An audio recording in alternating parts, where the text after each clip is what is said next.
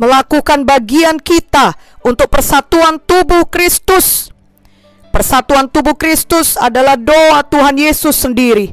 Doa dan kehendak Tuhan sebelum Ia menyerahkan dirinya untuk menjadi tebusan bagi dosa-dosa kita semua. Dapat kita baca dalam Yohanes 17 ayat 21 sampai 23.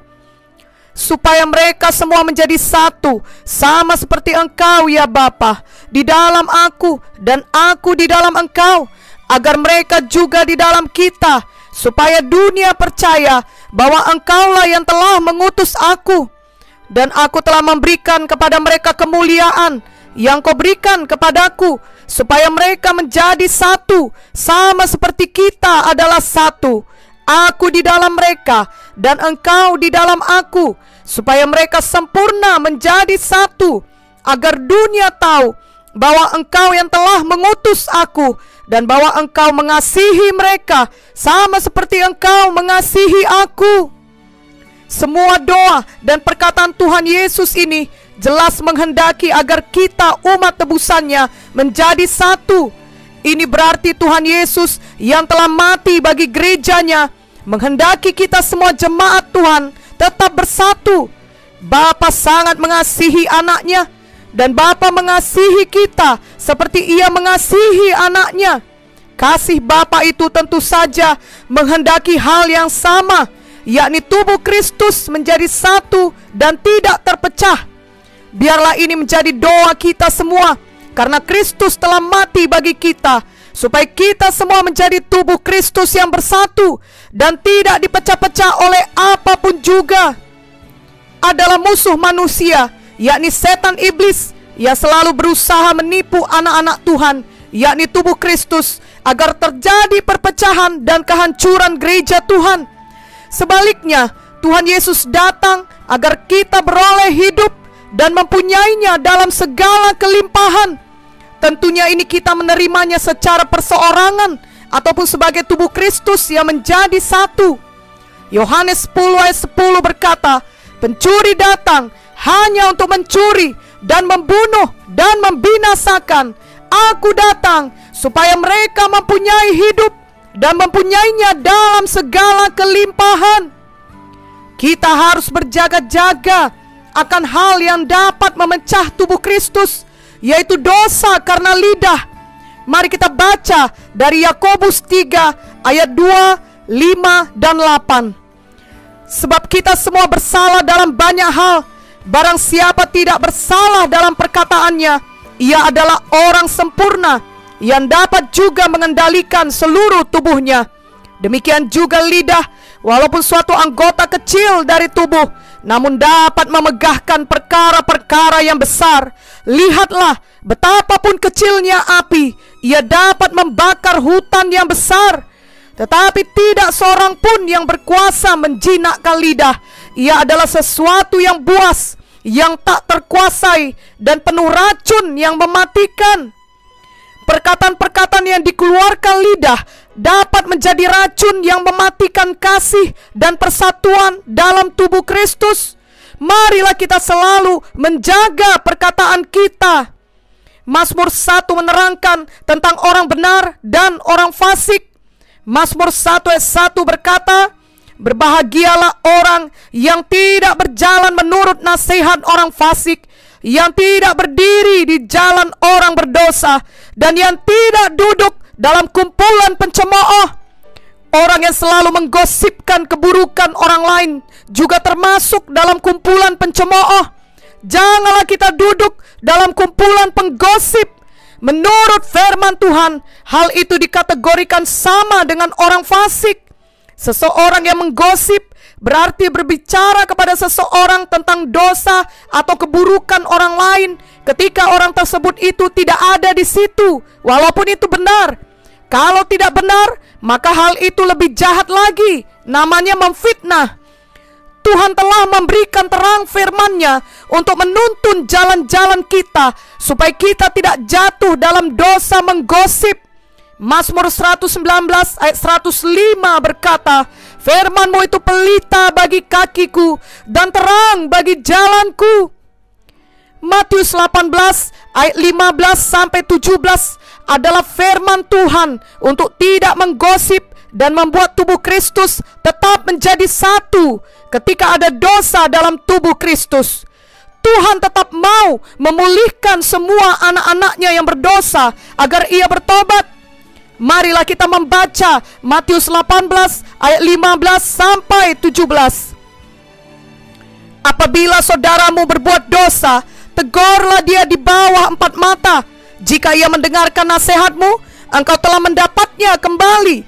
Jika ia tidak mendengarkan engkau, bawalah seorang atau 2 orang lagi, supaya atas keterangan 2 atau 3 orang saksi, perkara itu tidak disangsikan. Jika ia tidak mau mendengarkan mereka, sampaikanlah soalnya kepada jemaat. Dan jika ia tidak mau juga mendengarkan jemaat, pandanglah dia sebagai seseorang yang tidak mengenal Allah atau seorang pemungut cukai. Ayat ini sangat jelas. Setiap orang yang mau selalu tubuh Kristus bersatu seperti doa Tuhan Yesus harus mempraktekkan Matius 18 ayat 15 sampai 17. Sangat disayangkan bila orang yang ditegur itu tidak mau mendengar, dan demi menutupi kesalahannya, ia menyebarkan kebohongan akan hal itu. Dan orang-orang yang mempercayai kebohongan tersebut akan menjadi saksi dusta, dan justru mereka akan menjadi orang-orang yang menyebarkan fitnah. Hal seperti itu sangat merusak tubuh Kristus. Janganlah kita mau menjadi orang yang demikian. Marilah terus mempraktekkan Matius 18 ayat 15 sampai 17 walaupun orang lain tidak mau melakukannya. Janganlah menyerah, sebab Tuhan mengetahui hati kita.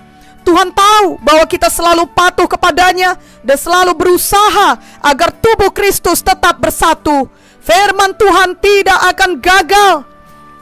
Jadi jika seseorang melakukan suatu dosa apa saja, kita yang lebih rohani disuruh Tuhan untuk menasehati mereka, bukan menggosipkan mereka atau menghakimi mereka. Galatia 6 ayat 1 sampai 2 berkata, saudara-saudara, kalaupun seorang kedapatan melakukan suatu pelanggaran, maka kamu yang rohani harus memimpin orang itu ke jalan yang benar dalam roh lemah lembut, sambil menjaga dirimu sendiri, supaya kamu juga jangan kena pencobaan. Bertolong-tolonganlah menanggung bebanmu, demikianlah kamu memenuhi hukum Kristus. Jika kita mempraktekkan kasih ketika kita menolong orang yang berdosa, maka kita tidak akan terkena pencobaan untuk menggosip. Karena gosip yang keluar dari lidah seseorang akan merupakan racun yang dapat mematikan iman orang lain yang mendengarnya. Selanjutnya akan terjadi dosa menghakimi orang lain. Lalu bisa terjadi berpihak-pihak dalam tubuh Kristus. Ada yang percaya dan ada yang tidak. Inilah yang menyebabkan tubuh Kristus pecah oleh karena racun gosip tadi. Semua ini disebabkan karena kehendak daging yang seharusnya tidak lagi dilakukan oleh anak-anak Tuhan dalam tubuh Kristus yang dipimpin oleh Roh Kudus. Marilah kita bertobat dan bertumbuh menjadi dewasa rohani. Marilah kita selalu mengasihi dalam kebenaran dan melakukan kebenaran dalam kasih. Ingatlah bahwa Tuhan menghendaki kita semua sebagai tubuh Kristus bersatu, saling mengasihi dalam kebenaran dan berpegang kepada kebenaran di dalam kasih.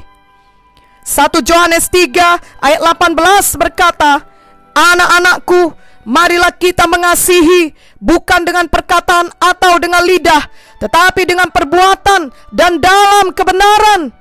Efesus 4 ayat 15 berkata, tetapi dengan teguh berpegang kepada kebenaran di dalam kasih, kita bertumbuh di dalam segala hal ke arah Dia, Kristus yang adalah kepala. Kalau kita mempraktekkan kasih dan kebenaran dalam tubuh Kristus, dalam menghadapi persoalan dosa, maka pastilah tidak akan terjadi perpecahan tubuh Kristus. Kita tahu bahwa kebenaran adalah firman Tuhan. Yohanes 17 ayat 17 berkata, kuduskanlah mereka dalam kebenaran, firman-Mu adalah kebenaran. Jadi Matius 18 ayat 15 sampai 17 adalah kebenaran yang harus kita patuhi. Dan juga kasih seperti yang tertulis dalam 1 Korintus 13 ayat 4 sampai 7. yakni kasih itu sabar, kasih itu murah hati, ia tidak cemburu, ia tidak memegahkan diri dan tidak sombong, ia tidak melakukan yang tidak sopan dan tidak mencari keuntungan diri sendiri, ia tidak pemarah dan tidak menyimpan kesalahan orang lain, ia tidak bersuka cita karena ketidakadilan, tetapi karena kebenaran. Ia menutupi segala sesuatu, percaya segala sesuatu, mengharapkan segala sesuatu, sabar menanggung segala sesuatu. Kasih yang sabar dan murah hati pasti tidak akan menggosip sehingga terjadi perpecahan oleh karena kata-kata gosip meracuni iman tubuh Kristus. Jadi Tuhan telah memberikan firman-Nya sebagai terang bagi jalan-jalan kita dalam mengikut Tuhan, sehingga kita tidak jatuh dalam pencobaan untuk membuat perpecahan tubuh Kristus. Bukankah Kristus sendiri telah mati untuk menebus dosa kita semua? Bukankah Ia sendiri yang telah menderita sengsara, di mana tubuhnya telah dihancurkan dan darahnya telah dicurahkan, agar kita semua menjadi satu sebagaimana doanya? Bukankah kita semua tanpa terkecuali masih dapat berdosa dan memerlukan pengampunan Tuhan bagi dosa-dosa kita sepanjang hidup kita? Marilah kita renungkan sungguh-sungguh firman Tuhan ini. 1 Yohanes 1 ayat 9-10 berkata, jika kita mengaku dosa kita, maka Ia adalah setia dan adil, sehingga Ia akan mengampuni segala dosa kita dan menyucikan kita dari segala kejahatan. Jika kita berkata bahwa kita tidak ada berbuat dosa, maka kita membuat Dia menjadi pendusta dan firman-Nya tidak ada di dalam kita. Marilah kita tidak memecah tubuh Kristus dengan lidah kita. Janganlah kita menggosip dan meneruskan gosip ataupun menyebarkan gosip kepada orang lain. Mari jadi pelaku firman dan senantiasa mengingat serta mempraktekkan Matius 18 ayat 15-17. Dan jika kita yang dibuli, digosipkan, difitnah ataupun dianiaya, janganlah kita memecah tubuh Kristus dengan cara membalasnya atau mengancam, tetapi serahkanlah kepada Tuhan yang adil. 1 Petrus 2:23 berkata, ketika ia dicaci maki, ia tidak membalas dengan mencaci maki. Ketika ia menderita, ia tidak mengancam, tetapi ia menyerahkannya kepada Dia yang menghakimi dengan adil. Jadi marilah kita mengikuti teladan Tuhan Yesus tersebut, dan marilah kita sungguh-sungguh mengasihi Tuhan Yesus dengan segenap hati, memelihara persatuan tubuh Kristus. Amin.